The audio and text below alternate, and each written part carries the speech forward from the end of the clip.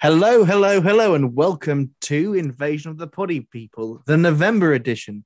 Ooh, we're back, and we've also got myself, Russell, Vincent, and James. How are we all doing, guys? Can you feel the spice flowing through the podcast waves? Yeah, sorry, I overdid it on paprika on my meal. What happens. Easily done. Nice little tease of what's coming. Things can get spicy in our reviews, aren't they, guys? Oh, they are. Are they ever? Why wasn't it called Spice Up Your Life? Didn't they use that song at all? It's my only real issue of it. Like, it should be called Spice World. Yeah, I'm going to say there may have been a problem with copyright.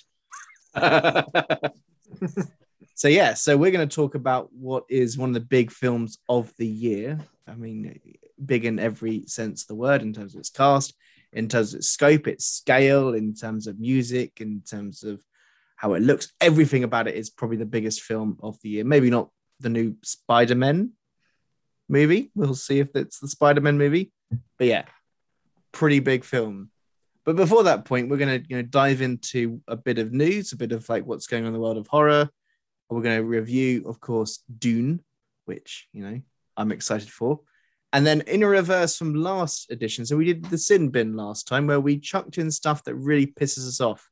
This time, we're going to elevate some films. We're going to be positive and lift up some films that you should seek out that maybe are either not that critically loved or audiences haven't really found them, or we just think should be talked about more.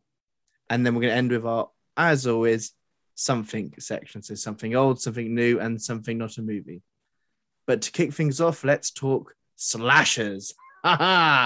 Now, guys, did you all go watch Halloween Kills? Did you all watch Michael Myers go through a whole horde of annoying characters? Oh, yes. Yes, indeed. Now, Oh, yeah. It led me to think whether or not the slasher is back, because of late, there's been a lot of slasher and slasher adjacent stuff. So we've, in this podcast, talked about the things like Freaky, Wrong Term, Candyman. And I mean, you can argue whether or not Wrong Term and Candyman are slashers, but they certainly have slasher tropes. And we've also had the Fear Street trilogy this year. And the big Halloween release this time was, of course, Halloween Kills. The follow-up to 2018's Halloween made a ton of money, about $130 million around the world. It was number one for a couple of weeks. It was a big release. We've also got... on TV, you can find Chucky. You can find a new Child's Play TV show, which is coming to the UK through Sky in December, I believe. You've got I Know What You Did Last Summer as a TV show. We've got a new Slumber Party Massacre, which I have seen, and I'll be honest with you, it's a darn good watch, and I might prefer it to Halloween Kills. It's a lot of fun, and it's a really interesting take on the slasher genre. We've got Scream coming in January. We've got another Halloween entry. Yes, he's killed, and now it's time for Halloween to end with Halloween Ends. And at some point, we're going to get the Texas Chainsaw Massacre Netflix film, which was brought by Netflix, and then they've gone quiet on it. So at some point next year, we'll get that. So there's a lot of people being killed. There's a lot of inventive kills, a lot of franchises coming back. And so I thought we should start this episode by talking about whether or not we think the slasher is back or whether we think it's something else. So before we get into all of that, what did you guys think of Halloween Kills? James, what were your thoughts on this, the 12th, if you include the Rob Zombie films, edition of the Halloween franchise? Well, it's very well known about me that Halloween, the 1978 original, is my all-time favorite horror film. And what David Gordon Green did with bringing the franchise back to a less convoluted place, taking away a soap opera element to clean up the timeline a bit, I really liked what he did back in the 2018 film. So I had extremely high hopes for what he was going to do with the follow-up. And I really liked watching Michael hack and slash his way through hordes of innocent civilians, and his firefighter massacre at the beginning was a treat to watch on the big screen. But I think I was a bit let down with the film because I thought it had interesting ideas, but I think it was juggling a bit too many balls because on top of Michael on a rampage, there was Haddonfield fighting back, which was interesting as it gave into mob rule. And then we had all the characters split up in their own sections. So we had Laurie Strode recovering in the hospital after the events of the last film, her daughter, Karen, looking after her in that same hospital. And then we had her daughter who was out helping hunt Michael with her ex-boyfriend and a load of returning franchise stalwarts. And it just felt like there was a bit too much going on that I think it diluted it a bit for me. And I don't think it helped that we know Halloween Ends is coming in a couple of years' time. Yes. I think. Next year, in fact. Oh, didn't realize it was that soon. Yeah, apparently it's coming out next October. Huh, apparently they haven't even started filming it yet. Well, So you don't that's need time. interesting. You could just do it quickly. It's fine. Don't worry about it. Huh, Hey, take a interesting. page out of John Carpenter's book. Very true. I think knowing there was one more to come, this suffered from middle chapter syndrome. So when certain elements happened, the tension wasn't there for me because I knew, well, this isn't going to have lasting effects because we've got one more film to go. And I thought there was much to admire. I had much to enjoy, but for me, it didn't land as much as I wanted it to. Vincent, were you more positive on it? It's funny. If you'd asked me that half an hour ago, or if you'd asked me first, I probably would have said yes. But oddly enough, Rodders, hearing what you've been saying, I'm like, oh, hang on. Yeah, that's a problem. And that's a problem. I enjoyed Halloween Kills. The fact that it is probably the goriest Halloween to date with the most kills, I enjoyed. I liked how out and out gory it was. And it's like, yeah, here we're going to see Michael go on a rampage, all while keeping it at his very deliberate pace. However, it does suffer from being too diffuse. And it's like, right, there's this thing going on, and there's that thing going on, and there's this thing. And I imagine we probably all agree that we got sick of hearing evil dies tonight fairly quickly. Apparently, if something's worth saying, it's worth saying 50 times. Repetition is key because evil does die tonight. And I repeat, evil does die tonight. So does evil die tonight? Can I just be sure on that? At some point, evil will die, maybe tonight. Okay. We'll find out because repetition is key. We may find out because repetition is key. But even though evil may die, in theory, will Halloween end? I wasn't particularly bothered by it being the middle chapter, and I think that's because I sort of, in the spirit of Halloween, certainly, and slashers in general, we kind of always expect there's going to be another one. So even if I hadn't known for sure this was the second of a trilogy of sorts, I probably wouldn't have bothered me. So yeah, I think it was quite fun as a slasher. I enjoyed it, but but thinking about it, there's plenty of points where it's like, yeah, get on with it, please. Yeah, and it does kind of undo its own law in that regard, because Laurie Strode has the line at one point: Michael Myers is flesh and blood, but the more he kills, the more he transcends. So what does that mean? And maybe we'll find out in Halloween Ends. I'll say one thing, though. It did prompt me to imagine, I would love to see the crossover fight between Michael Myers and Batman. Let's have the two masked men going at it. I'd put money on Batman. He's beaten big lugs like this before. So if Haddonfield had Batman, they'd be fine. But yeah. So it's okay, but I've seen better. And I've seen worse in this franchise. In this franchise, we've been to much darker. I don't mean in terms of content, places. You mean dumber? Dumber. We've had 5, 6 in Resurrection, and and those are all terrible films. And this was a perfectly entertaining Friday night film.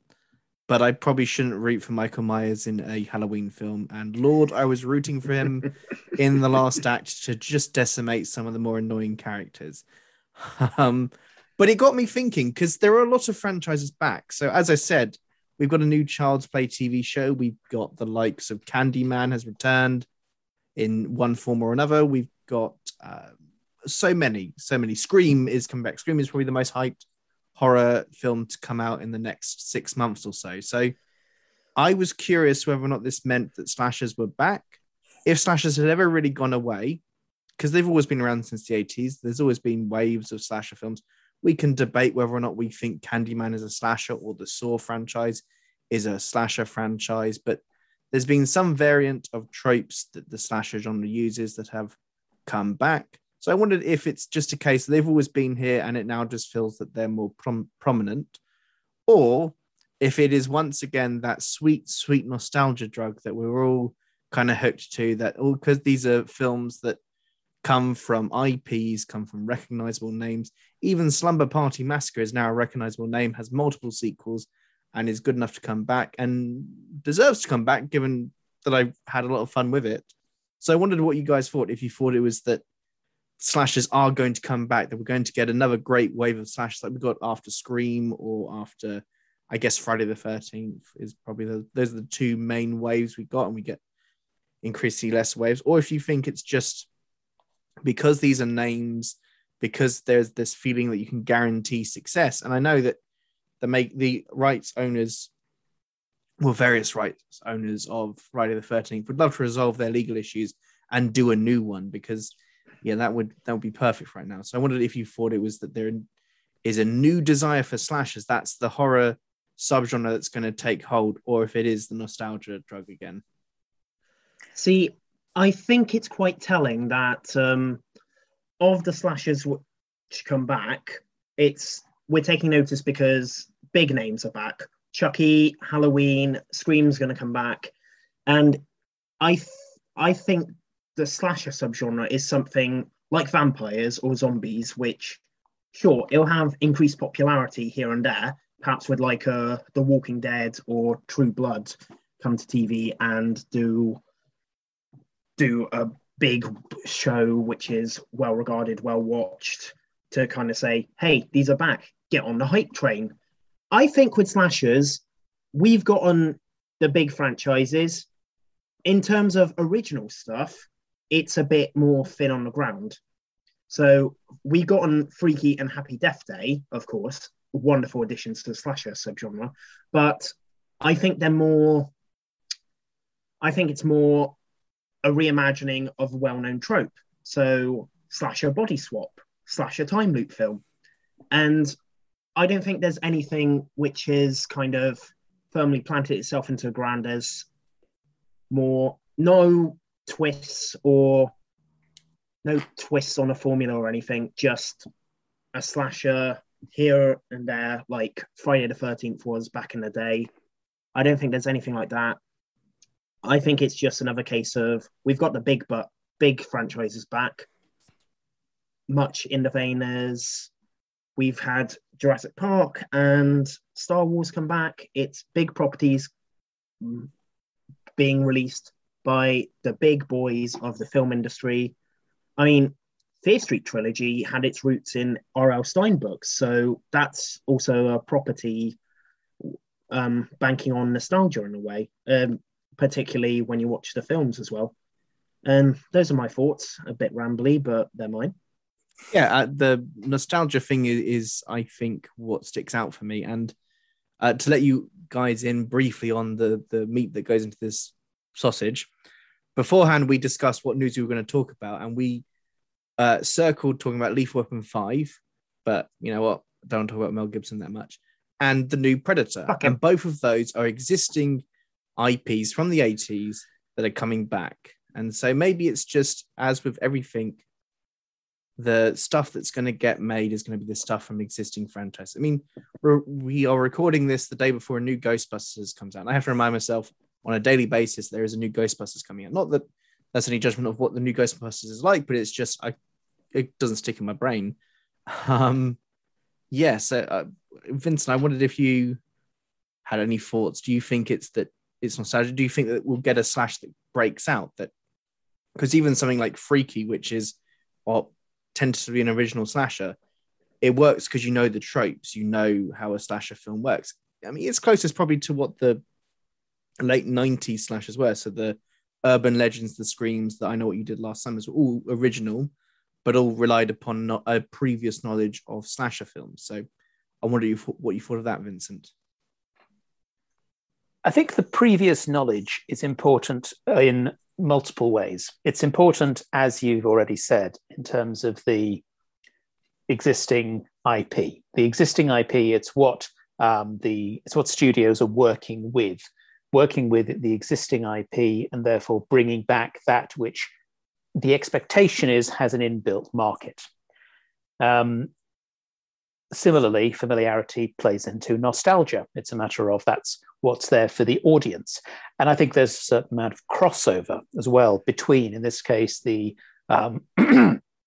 producers and the audience, because let's not forget that a lot of the people in studios right now who are actually going to be making these decisions are people who probably grew up on these kind of things in the 80s and 90s and are therefore kind of wanting to revisit their own material. In the same way that you mentioned Star Wars, people like J.J. Abrams and Joss Whedon did as well. They incorporated their own fandoms into the things that they produce. Now, if we think about the slashers more broadly, I think this is very reductive here that I'm going to suggest, that we've got slashers being developed in the 70s, then saturating the market in the 80s. Then in the 90s, we got the self-awareness. And I think we could say over the last couple of decades, we have had sort of experimentations, riffs on them with things like Saw and It Follows, arguably doing something that is slasher-like, but without the familiar tropes. And what we now have are the familiar tropes coming back, on the one hand, with the familiarity, as we've said. But I think it's very interesting, the point you made, James, about we're seeing slasher plus something else. So I think this idea of kind of genre hybridization is what we might be seeing more of. And for that, we can probably thank the MCU, because many of the films in the MCU work as superhero film plus something else. Whether it's conspiracy thriller in Captain America: The Winter Soldier or high school comedy in Spider-Man: Homecoming. So in the case of slashers, I think we may be seeing something similar. And I do think the key texts here are Fear Street, because Fear Street operates on the basis of we get a kind of a nostalgic reworking of Scream in part one. Then we get a nostalgic reworking effectively of Friday the 13th. And then we get something that is not dissimilar to something far more recent, like The Witch, or maybe going back to ideas of folk horror in the case of something like The Wicker Man or Blood on Satan's Claw. But I think what is more important about Fear Street is that it's Netflix. There is, and some of the different shows that you mentioned, Russell, are going to be on Netflix. These are available through streaming. And I think that's significant, that the distribution and consumption models have changed.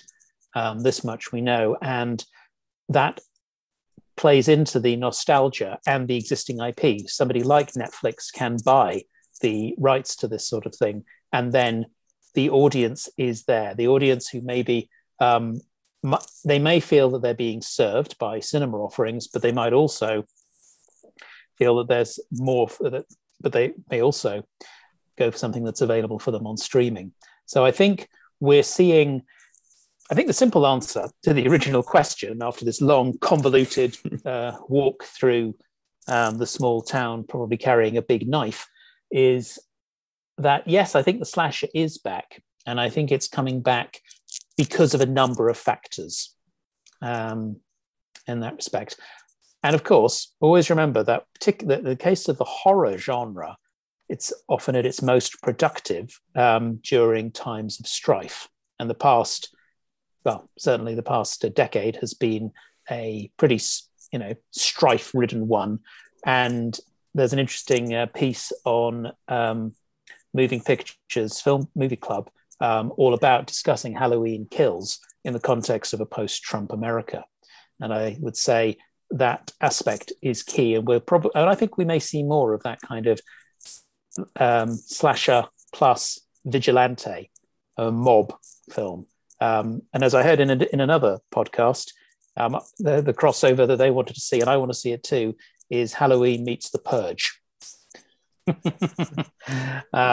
So I think that there's a lot to be said for the return of the slasher. I don't know if it's ever gone away, but I do think that Happy Birthday to You, Happy Death Day and Freaky do suggest we're going to get, and Fear Street suggests we're going to get more. I don't think Scream is going to be in any way the last of them. They're back. Which are you two? Name one that you're most excited for that's coming up. So, James, what are you most excited for in the next year that's coming out? Just slashers, or just slashers, just or slasher trope ones. You can. Well, then I gotta go for Scream. Sorry, Vincent.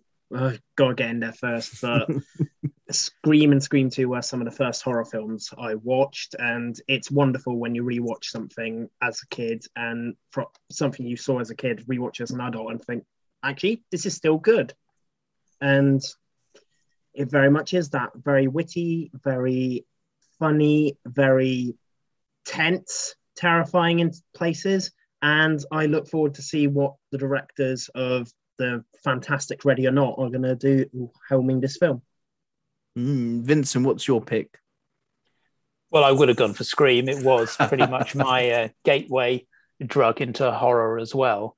So I guess I'll say Halloween Ends. A year ahead. I'll be interested to see how it ends. Can we get to see Michael Myers, properly decapitated this time, and again, or blown up, dismembered? That's if Laurie's going to go down swinging, take him out. I'm okay with that. But I hope it is a bit more stripped down. Again, I think after the excess of Halloween Kills, it'd be nice for Halloween to end in a more succinct manner. And I will pick Chucky because Child's Play is one of my favorite horror franchises. I love its consistency. I love that it reinvents itself every couple of installments, and I'm interested to see what they're going to do with a TV format. So that's my one, is Chucky. Hi, I'm Chucky, and I'm your friend to the end. Heidi fucking ho. Now, speaking of nostalgia, existing IPs, adapting things for a new audience, we're going to talk about quite a film. Vincent's going to take us through what is, spoiler alert, one of my favorite films of the year. So, Vincent, take it away. What about Dune? Well, Dune is so much movie, it's spicy. Dune is a true epic in the sense that Star Wars, I think, always aspired to, but always got fumbled somewhat. In this respect, I mean epic as a work of narrative art in an elevated style that recounts the deeds of a legendary or historical hero. And this means it needs to be a tale that provides equal focus on the macro and micro scale. Now, speaking of macro scale, the anticipation for Dune was immense due to the immense reputation of Frank Herbert's novel, both in terms of its place within science fiction literature and literature in general, as well as its reputation for being unfilmable. It was previously filmed by David Lynch, by all accounts, badly, and Dune was delayed. It was originally meant to come out in 2020, and like so many films, was pushed back. And for a while, there was concern that it might have gone straight to streaming, which would have been unfortunate, I think. So I think the amount of anticipation was as large as an enormous sandworm. But what I can say, and Russell, you stole some of my thunder, damn you. But I think it's fair to say that Denis Villeneuve's film rewards in every possible way. It is genuinely epic and it is thoroughly immersive. I think it's important to note that despite the advanced technology, the bizarre and disturbing human enhancements, the interplanetary politics, the shadowy organizations, and the curious states of heightened consciousness, Dune offers clear storytelling, stunning visuals, and it's got well-delineated characters. Now, streamlined narrative focuses on the exploitation of the planet Arrakis and the journey of our hero, Paul Atreides. Now, I'm going to say, I have never been a big fan of Timothée Chalamet. I've always found him a bit too much of a waif, but I think here that waifness is used to good effect. And Paul's development over the film perfectly mirrors the viewer's steady immersion into the world of Dune. Now, it's not a particularly original story. It's weird that in some ways it feels kind of derivative of things like Star Wars, except, of course, they are themselves derivative of the original, of the novel of Dune, in the same way that when the film John Carter of Mars came out, it felt derivative, but it is itself actually an influence in its original form. But anyway, I don't think that matters, because originality is of little consequence when the world building is realized so perfectly. We see the planet Arrakis, also called Dune, and the other worlds of this empire. They are living, tactile environments. I made a point, I'd had a few bad cinema experiences lately, including Halloween Kills, in cinema audiences talking, which I detest. I didn't want that for Dune. So I went to a 10:30 Saturday morning screening and sat right at the front of the cinema. We don't have an IMAX where I am, so I did the next best thing, which is sit as close to the cinema screen as possible. And it was worth it, because I could feel the scorching suns of Arrakis and the damp air of the planet Caladan, home of the Atreides. Similarly, I could feel the vibrations of the desert and the whipping of the sandstorms. And I didn't see this in DX, I should point out. I could feel the social, the political and economic forces at work, often tied to the stacked cast, because my goodness, there's a lot of cast here.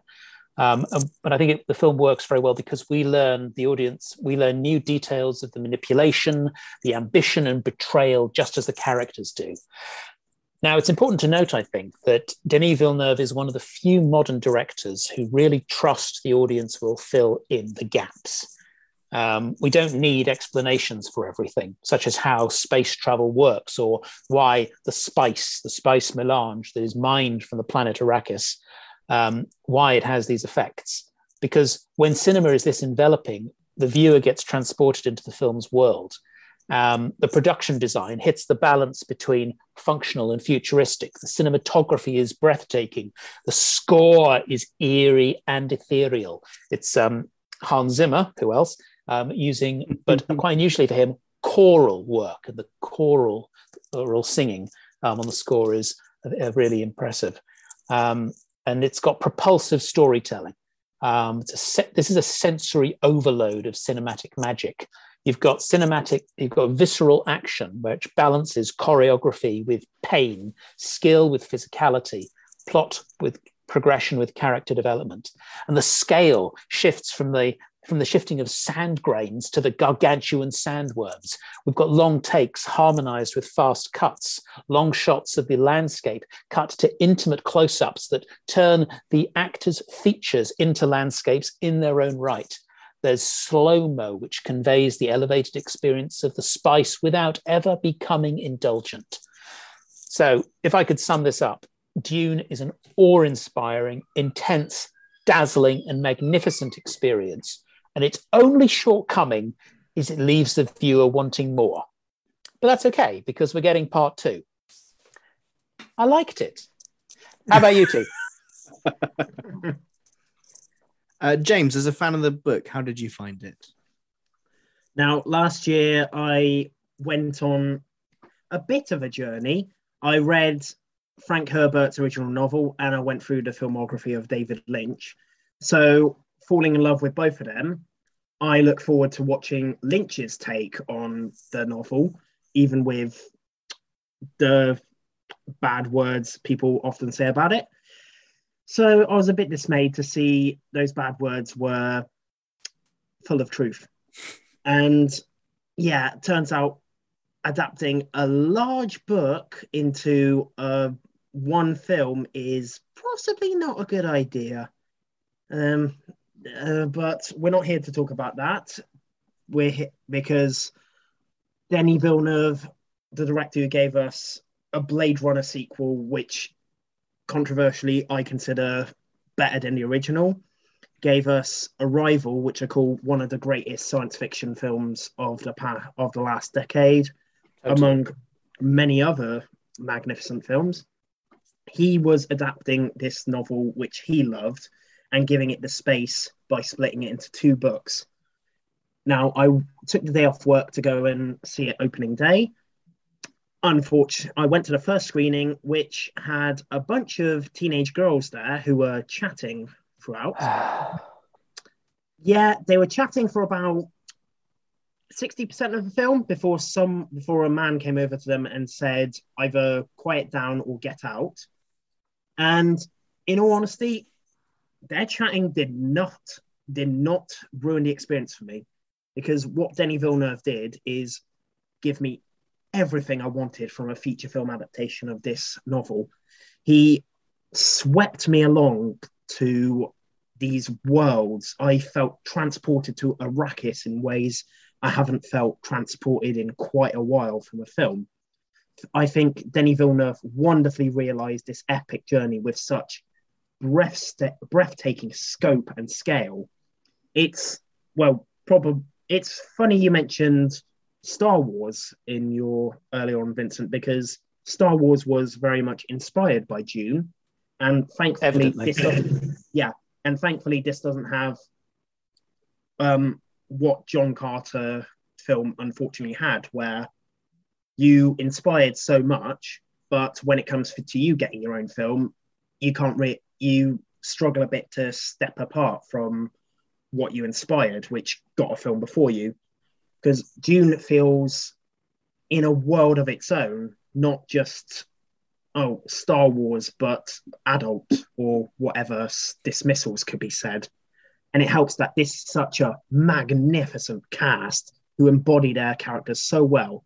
I mean, Jason Momoa gives Duncan Idaho the portrayal he deserves, because in Lynch's adaptation, he's just virtually there to get killed off and say hello at one point. It's unfortunate, and it's fantastic that Jason Momoa really gives him the character what he deserves.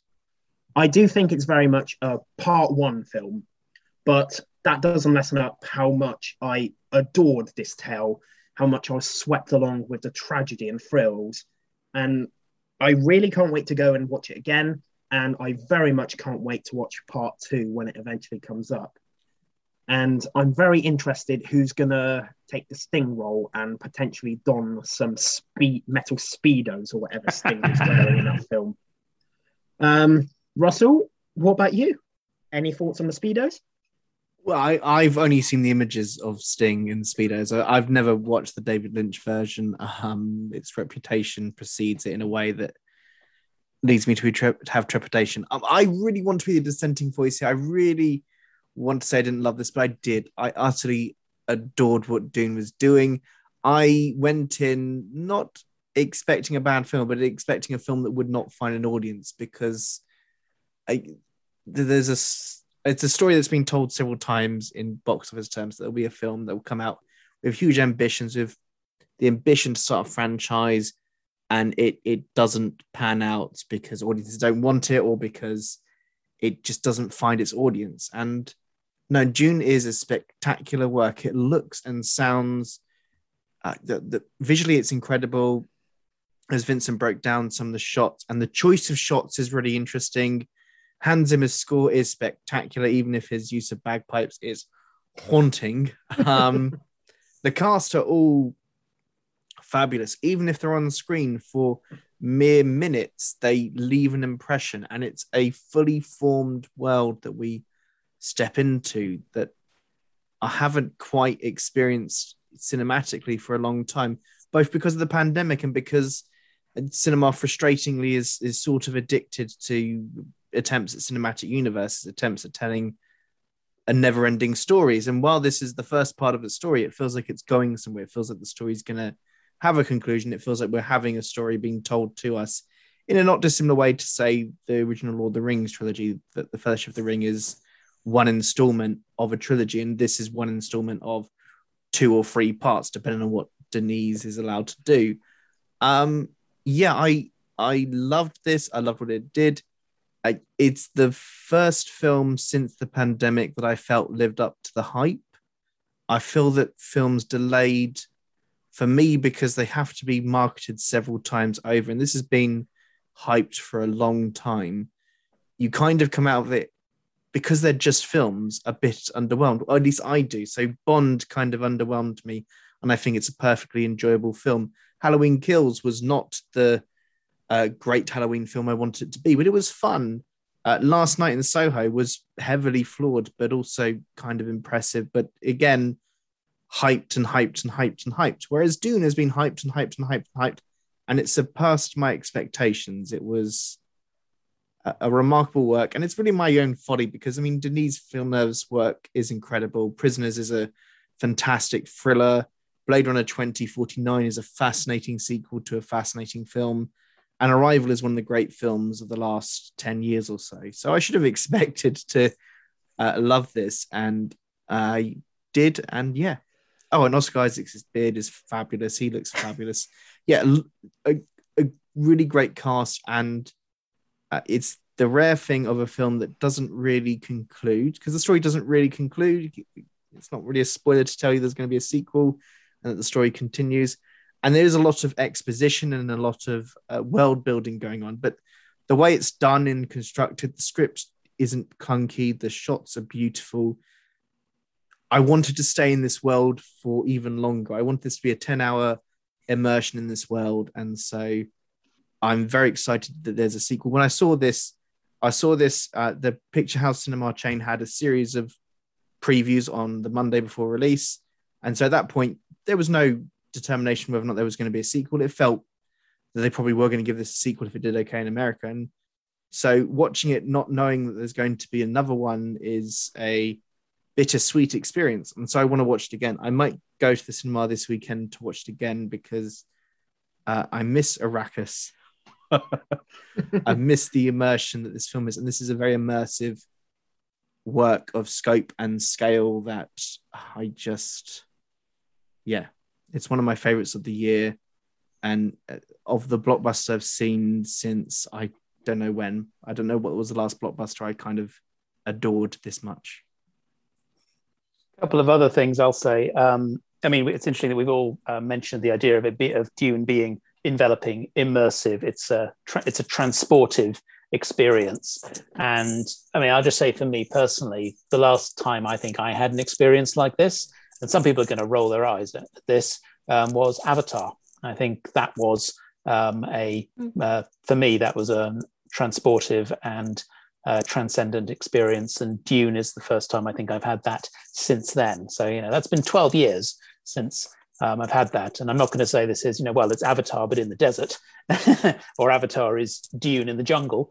But, there's a lot to be said for this type of, this archetypal sort of story.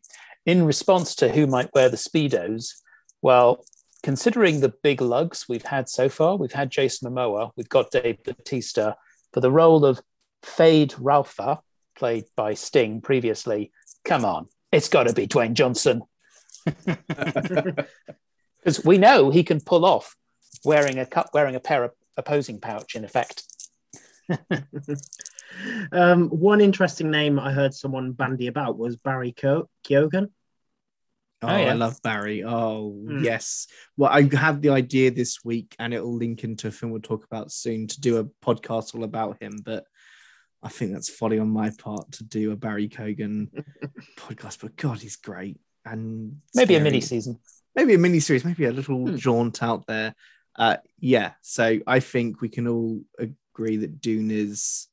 I mean, if you listen to A this, you've probably masterpiece. gone and watched it already. Probably, we don't really need to tell you how great it is, but yeah, if you haven't, God, go down to the cinema and watch it. It's. I'm not really one for this kind of constant debate of cinema versus streaming, but this is one film that I think deserves a big screen experience separate from anyone talking, really.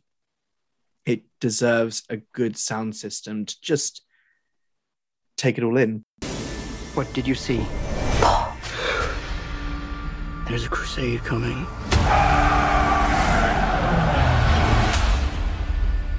Do you often dream things that happen just as you dreamed them? Yes.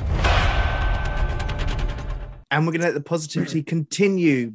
Last episode, we had the sin bin, where we threw away stuff that we really didn't care for. And as much fun as that is, we like to be positive here at Invasion of the Poddy people.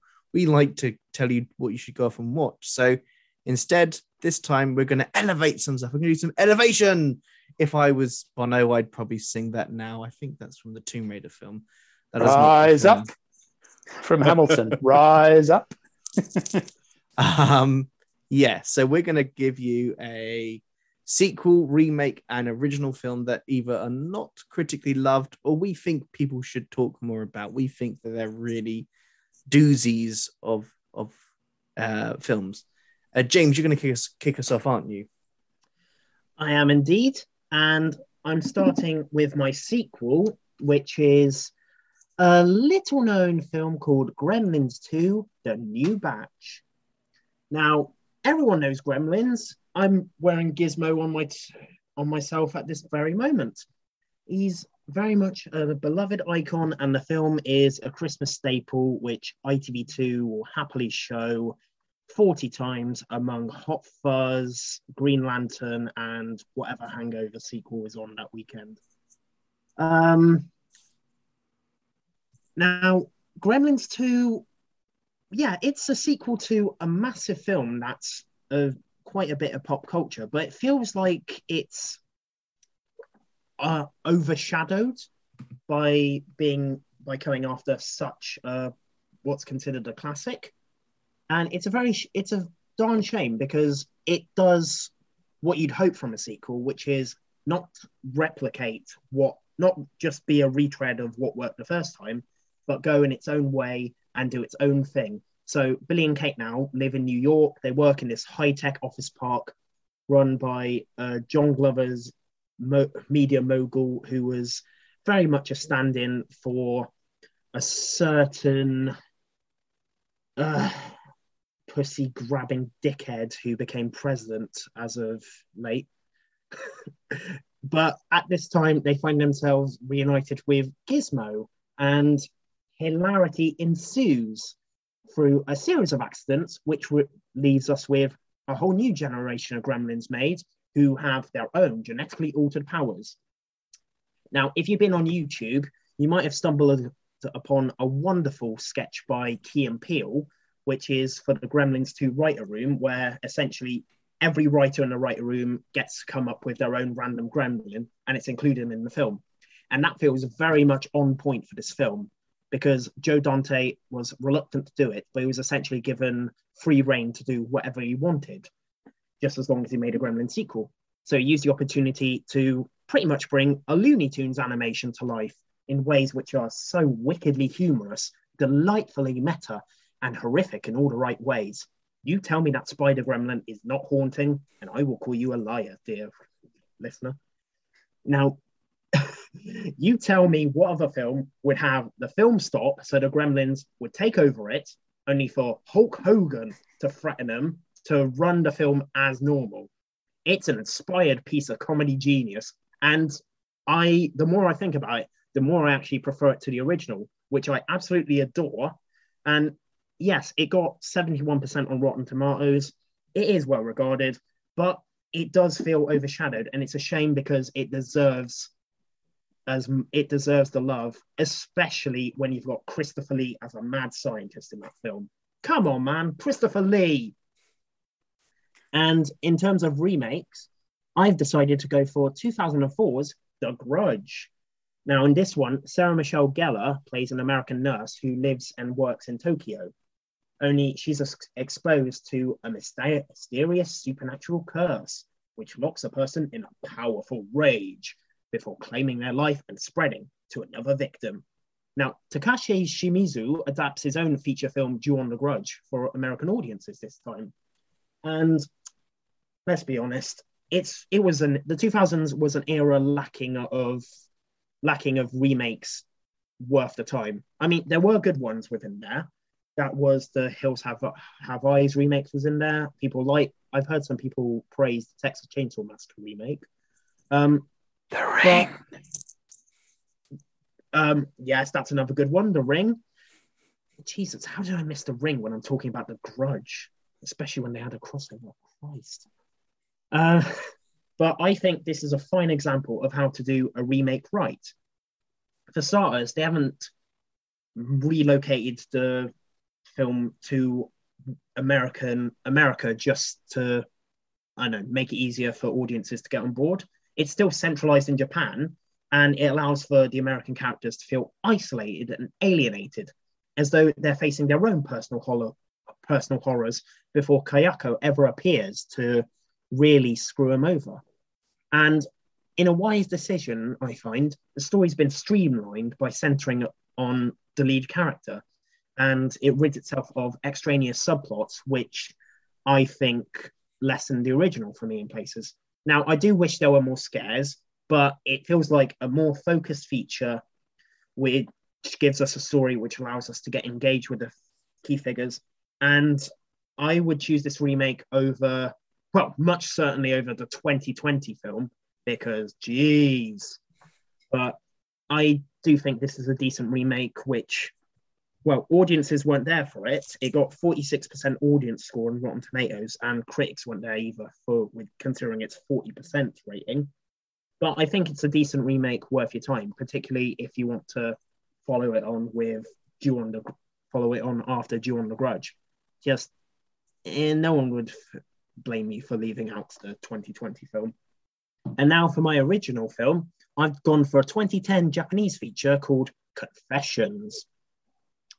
Now, this opens with a junior high school teacher, played by Takako Matsu, announcing to a rowdy class that she's going to resign before spring break.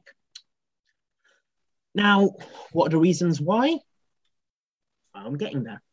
Now, what writer-director Tetsuya Nakashima has done is open the film with this gripping and emotionally engaging setup, because the lead character is speaking to a class about how her young daughter was unfortunately murdered. And she reveals to the class that was by two of the students in that very same class. It's a very talkative opener, and the lead actress absolutely commands the screen with her performance, playing this grieving mother who's full of determination to have her revenge. And you know what? It reaches the point viewers may be expecting at the 20-minute mark. After that, there is a whole rest of the film to go, and it lends its way to this really gripping piece of psychological warfare. And as the narrative unfolds, you see layers revealing themselves to both the story and the characters. And it all builds up to this explosive finale, which will stay with you. And I do think this film was overlooked despite its 81% Rotten Tomatoes score. And maybe that's because it's not available on streaming services. You would have to actually buy the DVD to watch it. And it's such a shame, because I think this is such a magnificent film, which is deserving of people watching it, talking about, and having, oh my God, I can't believe that, reactions shared. I think it's such a magnificent piece, and I would encourage you all to watch it. And that's my three choices, which I feel deserve elevating. Now, let's talk this over. I can get you diseases. You'd like that, wouldn't you?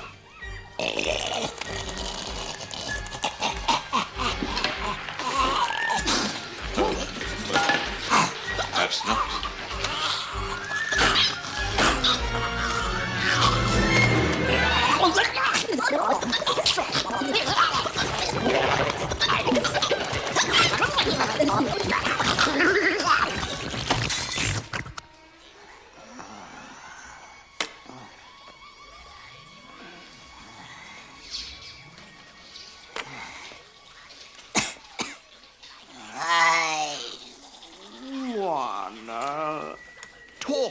about what's going on in this room, because I think there are some fascinating ramifications here for the future. Vincent, would you like to go next by any chance? Why not? Okay, well, fittingly, we're recording this on the day that saw the release of the latest trailer for Spider-Man No Way Home. And the internet has gone bonkers over this, of course. And I want to talk about a previous third Spider-Man film, the aptly named Spider-Man 3 from 2007, the third Spider-Man film directed by Sam Raimi and starring Tobey Maguire, Kirsten Dunst, and James Franco. Now, Spider-Man 3 carries 63% critical score on Rotten Tomatoes, which, isn't terrible. However, most times I've had conversations about this movie, it tends to get slated. I think it seems to get a bad rep, of which personally I think it's not fair. Now, I'll say it is a messier and less successful than the previous two installments, or indeed the more recent offerings. But I submit that Raimi's third entry explores its central premise of inner struggle effectively. It uses the tagline, "The greatest struggle lies within."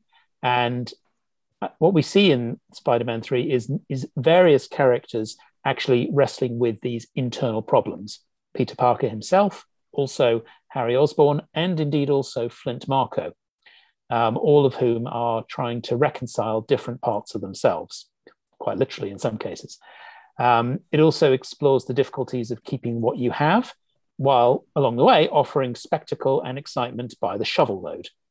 Now, its biggest problems are excess. There are too many characters. It would have worked, I think, a lot better as two films. There's actually a point in it where you could see the setup for the fourth film, which is when Venom first appears. Venom would have been a great villain for Spider-Man 4. I don't have a problem with Dark Peter. I think I don't have an issue with the dancing. Some people say, "Oh God, no, not the dancing, please, not that." It's even referenced in Spider-Man Into the Spider-Verse. Well, I don't have a problem with it, and it seems pretty minor anyway in that respect. And I'm also a sucker for a redemption arc, and which we really do get for Harry Osborn, played by James Franco. Now, okay, fine, the memory loss thing is a bit lame, but I think when he gets his memory back, Harry's manipulation of Peter and Mary Jane, his embitterment, his twisted relationship with the memory of his father, his fight with Peter, and then his, spoiler alert for a 14-year-old film, Harry's eventual sacrifice always gets me in the feels. So for all of that, I will elevate Spider-Man 3. I'm going to sort of work my way down here. Actually, no, I'm not. I'm going to down and then up again, and up slightly.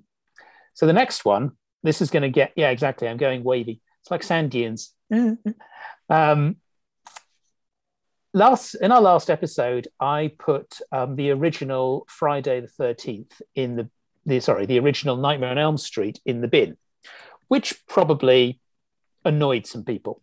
Well, I'm going to annoy you again because I'm going to elevate the remake of Friday the 13th from 2009, directed by Marcus Nispel. Now, this film carries a 26% on Rotten Tomatoes, critical score.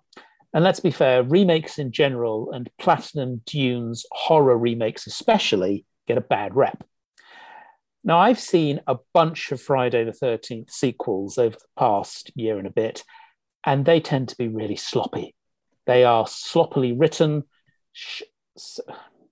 badly shot, and very clumsily edited. I think Jason Takes Manhattan is a real low point. Whereas the remake is properly nasty. It has some daft ideas, but at least it sticks to them. And it's got some decent production values, which matter to me. It's slick and shiny. We get to see a bunch of horrible, privileged people get killed nastily, and I am all for that. It does this weird thing in these tunnels, and I think that's quite imaginative. And, this is going to make some eyes roll. I think the sex scene in it is really hot. If you've not seen it, don't worry. The sex scene doesn't involve Jason. Aw. I know, disappointing.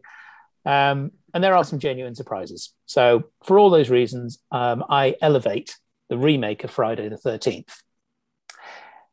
Now, my original is a slight increase in terms of its scoring, but I think it's probably the most obscure.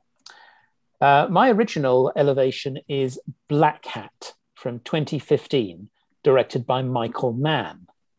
Now, Black Hat currently carries a 32% critical score on Rotten Tomatoes, but I think it's more low appreciation because it's largely unseen. I remember this came and went in 2015. It showed in my hometown for only 1 week, and the only showing of it was at 4 p.m. on a Thursday afternoon. And when I saw it, there were about 5 other people there, all of them also solitary men. Now, I went to see this because I am the man. I wrote a book about Michael Mann, so my interest in this film and my bias towards it was inevitable. But I think, despite that, I would recommend this film for others because it's something that offers intrigue, tension, and action in copious amounts. I think it's an ingenious exploration of existence within the digitized post-human world. We have Chris Hemsworth as the world's hunkiest hacker. He joins a tiny task force between the FBI and the Chinese army to investigate some major hacks into places like stock exchange, nuclear power plant, so on. And this task force, they chase international criminals from Beijing to Hong Kong to Jakarta. Michael Mann has this wonderfully vibrant visual style. He embraced the digital format of filmmaking long before it became standard. And the film has this sort of constant motion while also being deeply paranoid. You have these wide-angled shots, and you're constantly like, okay, well, there's something else in this shot, isn't there? Something's going to attack, going to open fire at me. So it's got this deep paranoia, but also I think an embrace of the digital flux. There's no sort of certainty here, either in people's actions or even in their identity, and the film kind of leans into that. Mann is an intensely philosophical filmmaker. That's what I wrote my book about. And I think Black Hat takes the existential concerns of films like The Insider and Collateral, and it gives them boots them hard into the digital age. So for all of these reasons, Black Hat is elevated. You want a staff job and you want a staff job. Anybody care about what I want? I do. Shut up. Get out. I want the public to see Spider-Man for the two-bit criminal he really is. He's a fake. He's full of stickum. Catch him in the act. Spider-Man with his hand in a cookie jar. Whoever brings me that photo gets a job. Russell, how about you? What are you going to put up there? Well, what am I going to put there? Firstly, my sequel. So this is perhaps maybe the first ever legacy sequel, the first ever sequel to a film that came out many years before. So this is Psycho 2, which comes out 23 years after the original. And I know you're thinking, do we really need a sequel to Psycho? Well, yes, this film is stonkingly good fun, fascinating exploration of how you follow up one of the great horror films. So this follows Norman Bates once he leaves psychiatric care. So he's been in there for 22 years, comes out and returns home. And of course, there's no one in his house, but for some reason, the house still stands, the motel still runs, all of it is still there. And so he returns to run his motel, and he is still haunted by crimes, by ghosts of his past, by his mother, by nefarious people who are not doing things for his best interest. It's a fascinating film. It's how I wish a lot of slashers actually followed themselves up, which is to take several years after, explore what it would mean to try and, I don't know, have Michael Myers become a gardener and then have Loomis there running around screaming about how he's evil, when actually it's just Myers is trying to be normal, having gone through the correctional facilities. Anthony Perkins is fabulous in this. He's really, really great in this. It's a really interesting performance from him.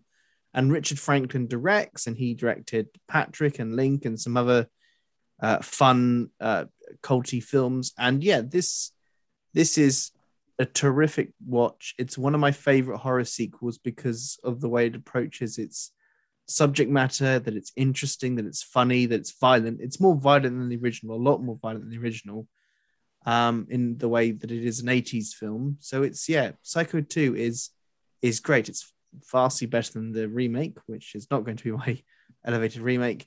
It has 60% on Rotten Tomatoes, so it's not critically hated, but the audience score is 55%. So, I think some audiences don't much care for this. And I have a lot of fun with this. I think it's a really entertaining approach to doing a sequel to Psycho, which is arguably one of the great films of its era, one of the great horrors, one of the great slashers, a proto-slasher. Yeah, there's so much in Psycho, and it's fascinating that at the very peak of the at the very peak of the slasher boom, we got a Psycho sequel. And there have been a few others. There's been a Psycho TV show in Bates Motel. There is an ill-judged shot-for-shot remake, bar an inclusion of Vince Vaughn stimulating himself. And a cow. And a cow, okay. And actually, I saw the remake of Psycho before I saw the original. So my Psycho should be the remake, but even I know that it's not so great. But yeah, Psycho 2 is worth seeking out. It's utterly fascinating, and I'm always for a horror sequel that isn't just either bigger and more special effects or the exact same film again. My remake is Fright Night. So the original is from the 80s. This is from 2011. It's the exact same story as the original. It's when a new neighbor moves in next door to someone. In true Rear Window fashion, he thinks there's something up with him, and he comes to the conclusion that maybe he's a vampire. So he goes and seeks out the help of a famous vampire killer. It's all very entertaining and silly. The 80s one is silly. This one is silly. It's from Craig Gillespie. Anton Yelchin, the beloved Anton Yelchin, is the lead. Colin Farrell plays a particularly sexy vampire in this. David Tennant is having a lot of fun. This is big and silly and sexy, and it's very well done and put together. I'm not really a huge fan of vampire films. I know, shock horror, they just don't ever really do much for me. But this one I have a lot of fun with. I probably prefer it to the original. I think the original is a tad too 80s, but you can love both. You can have both. This is critically 72%. So there were some fans of this, but again, that dreaded Rotten Tomato audience score is 59%. So the audiences are not that big a fan of this, but I have so much fun with Fright Night. I think it is kind of smart, often very funny, rather sexy. I mean, I think Colin Farrell's pretty sexy in this film, and good horror. There's good horror in this, and it doesn't matter if, as with me, you're not that much of a fan of a vampire film, because this is a lot of fun. And my original is not a critically disliked film. It's quite a critically praised film. It's won some awards. It has 88% on Rotten Tomatoes. It stars someone we've already talked about briefly, Barry Keoghan, but it is not a film that I think people particularly talk about. And that is American Animals. And every chance I get that I can praise American Animals, I'm going to take. So this comes from documentarian Barry Layton, and it's a sort of documentary, sort of drama. It's all about a real life heist that took place in an American college. And it's about 4 young men who are kind of bored and decide to steal the most expensive book ever made. And I kind of pitch to people as The Social Network, but if the grand plan is not a society-destroying website, but in fact to steal an expensive book. It's basically about, again, mediocre, and I hate to say this, white Americans, but it could be guys, white guys who think that they are better than they are, and so set themselves on a path to do something that they probably shouldn't do. And in Facebook's term, it's, to destroy us all. And in these guys' terms, it's to steal this book. This is fast, funny, brilliantly put together. There are moments when the real life subject matter interact with the people playing them, and it's just so well judged and observed. Evan Peters is in it, and he's terrific. Barry Keoghan is in this, and again, he is terrific. The performances are terrific. This is fun, up until the point where it's not meant to be fun. And that's why this film is clever, is because it has a sting in its tail. And I feel there's so much of understanding the kind of problems of, I guess, the West, and in particular America in this, of why I think there are some social convulsions that take place in America over the last 10, 15 years, all feel embodied in this film. It's gripping and it's extraordinary. And I think it should be watched by more people. So of course I'm going to elevate this film because I think it's a masterpiece in the way that I don't think Psycho 2 and Fright Night are. I think Psycho 2 and Fright Night are fun, interesting horror watches. I think American Animals is a goddamn masterpiece and more people should watch it. And if you're only now finding out about Barry Keoghan, go off and watch this and, slap in The Killing of a Sacred Deer too, because that's also pretty fucking brilliant. Anyway, I love this film. I'm elevating it. No argument here. Oh, yeah. This would be something dangerous and very exciting. This library is home to the most valuable book in the United States. $12 million. You really need to see how easy this is going to be. Oh, you know this from all your previous heists? So we will do that again because it's fun to praise films as much as it is fun to, stick them away somewhere and us not talk about them ever again. It's fun to talk about the films we love. And we're going to leave you with our recommendations, our something recommendations. So as often is the case, we do something old, something new, and something not a movie. And we each take one of these subjects and we give you something to love, to embrace and take in. And we're going to start with something new. Oh, that's me. I'm going with something a bit prestigious because my selection is the winner of this year's Palme d'Or at the Cannes Film Festival. And it's only the second time a female director has won this award. And following in the likes of I, Daniel Blake, The Tree of Life, and Parasite, I have Julia Ducournau's follow-up feature, Titan, which is French for titanium. Now, I don't want to say too much about the plot because this is something which deserves to be experienced fresh. So all I'll say is that you have this lead character, Alexia, who has a titanium plate in her head. And as an adult, she has this, let's say, attraction to motor vehicles. If you think the Fast and the Furious gang love cars, brace yourselves. What we have here is an outstanding piece of body horror, and it focusing on themes of trauma and parenthood. And it's centered around these astonishing performances, especially from Vincent Lindon and as our lead, Agathe Roussel. Oh, I really hope I didn't butcher your name. And what this film just proves is that Julia Ducournau deserves every resource available to keep making films. Because with just 2 films between this and Raw, she's made it clear one outstanding and unique voice she is in modern day filmmaking. It comes out on the 31st of December, so literally last day of the year. Go see it. It will hopefully rank highly in your list. And for me, this is just a must-see, for which my love keeps growing. And I really can't wait until it's out here so I can watch it again. Vroom, vroom. Oh, very jealous of you, by the way, for watching this. It's very high up on my to watch this, but yeah. This film sounds like it might be it's like David Cronenberg's Crash, but, enjoyable. Vincent, what's your something old? My something old is Only Yesterday, which is not to say that I saw it only yesterday, but anyway, one day we should do a feature on films the titles of which lend themselves to jokes. Lately, I've been working my way through the work of Studio Ghibli, guided by Russell's recent season on Studio Ghibli for the other excellent podcast he hosts, Not Just for Kids. In an episode with the mighty Professor Raina Dennison, Russell discussed the work of Isao Takahata. Now, I recently checked out also Grave of the Fireflies, which has a rep for being heartbreaking.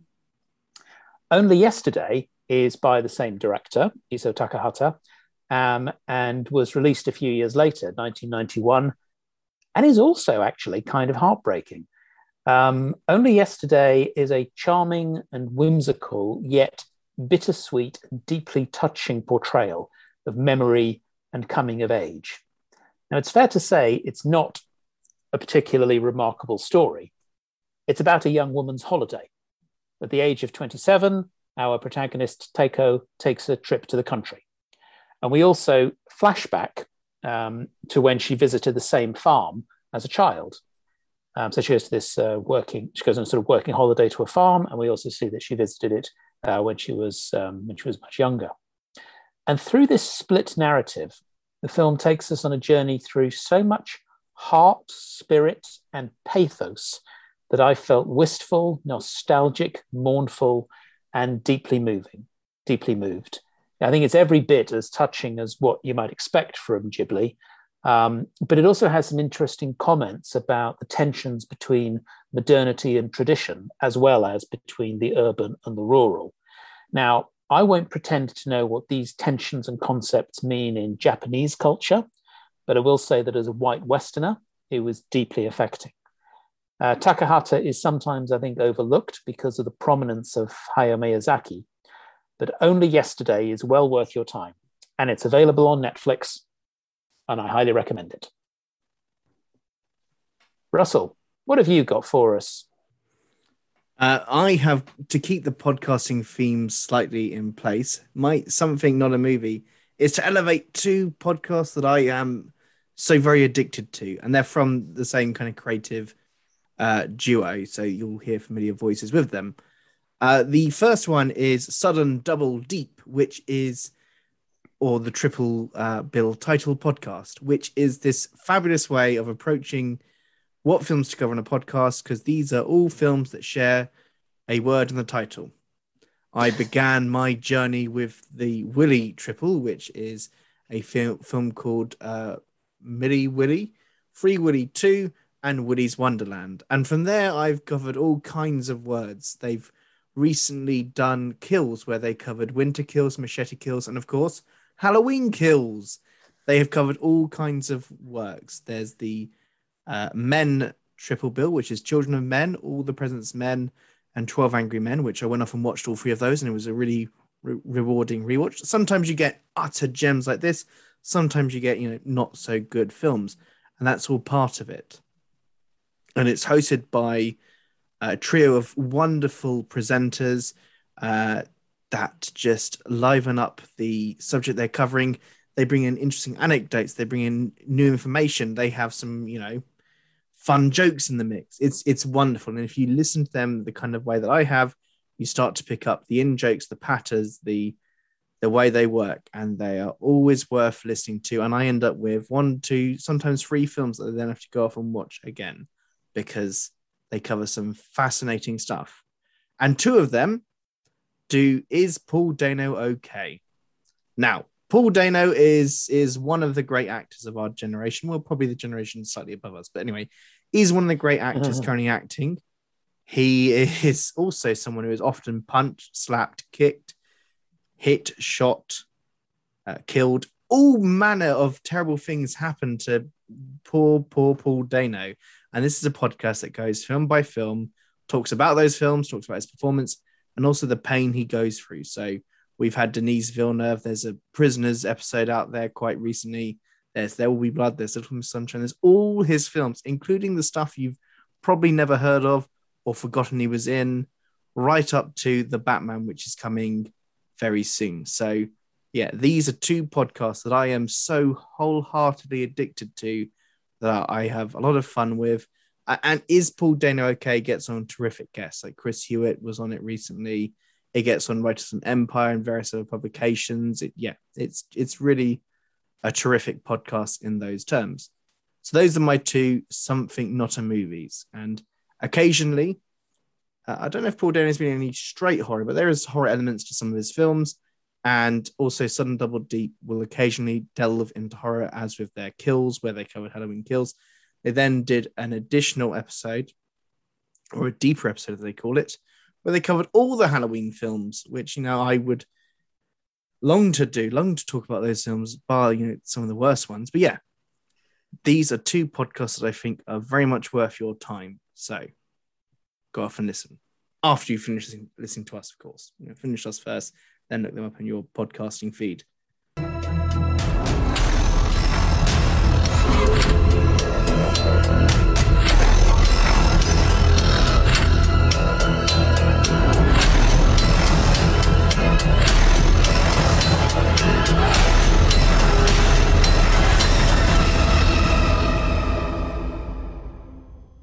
So there you have it. 2 films and 2 podcasts to go off and watch. And yeah, only yesterday is absolutely 100% worth what you watch.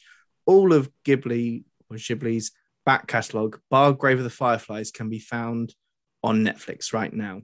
And Grave of the Fireflies is one of the ones that I don't really recommend to people because it's a lot. After watching Grave of the Fireflies, you might need some sort of intravenous replacement of fluids because you'll have cried all of them out. Jesus, yeah. I mean, they did. It was released with a double bill with My Neighbor Totoro, so maybe you can watch My Neighbor Totoro once you've finished it. But even then, watch them that way round. So that's been another episode of Invasion of the Poddy People. Before we go and do something fun with our evenings, well, as fun as talking about films, guys, where can we find everyone? James, where can people find you? I can be found on Twitter and Letterboxd at RoddersJ04. That's with 2 Ds. And I have my own site where I do reviews, articles. I link podcast appearances at thereviewingrodders.co.uk. And that's where you can find me. Vincent, where can people find you?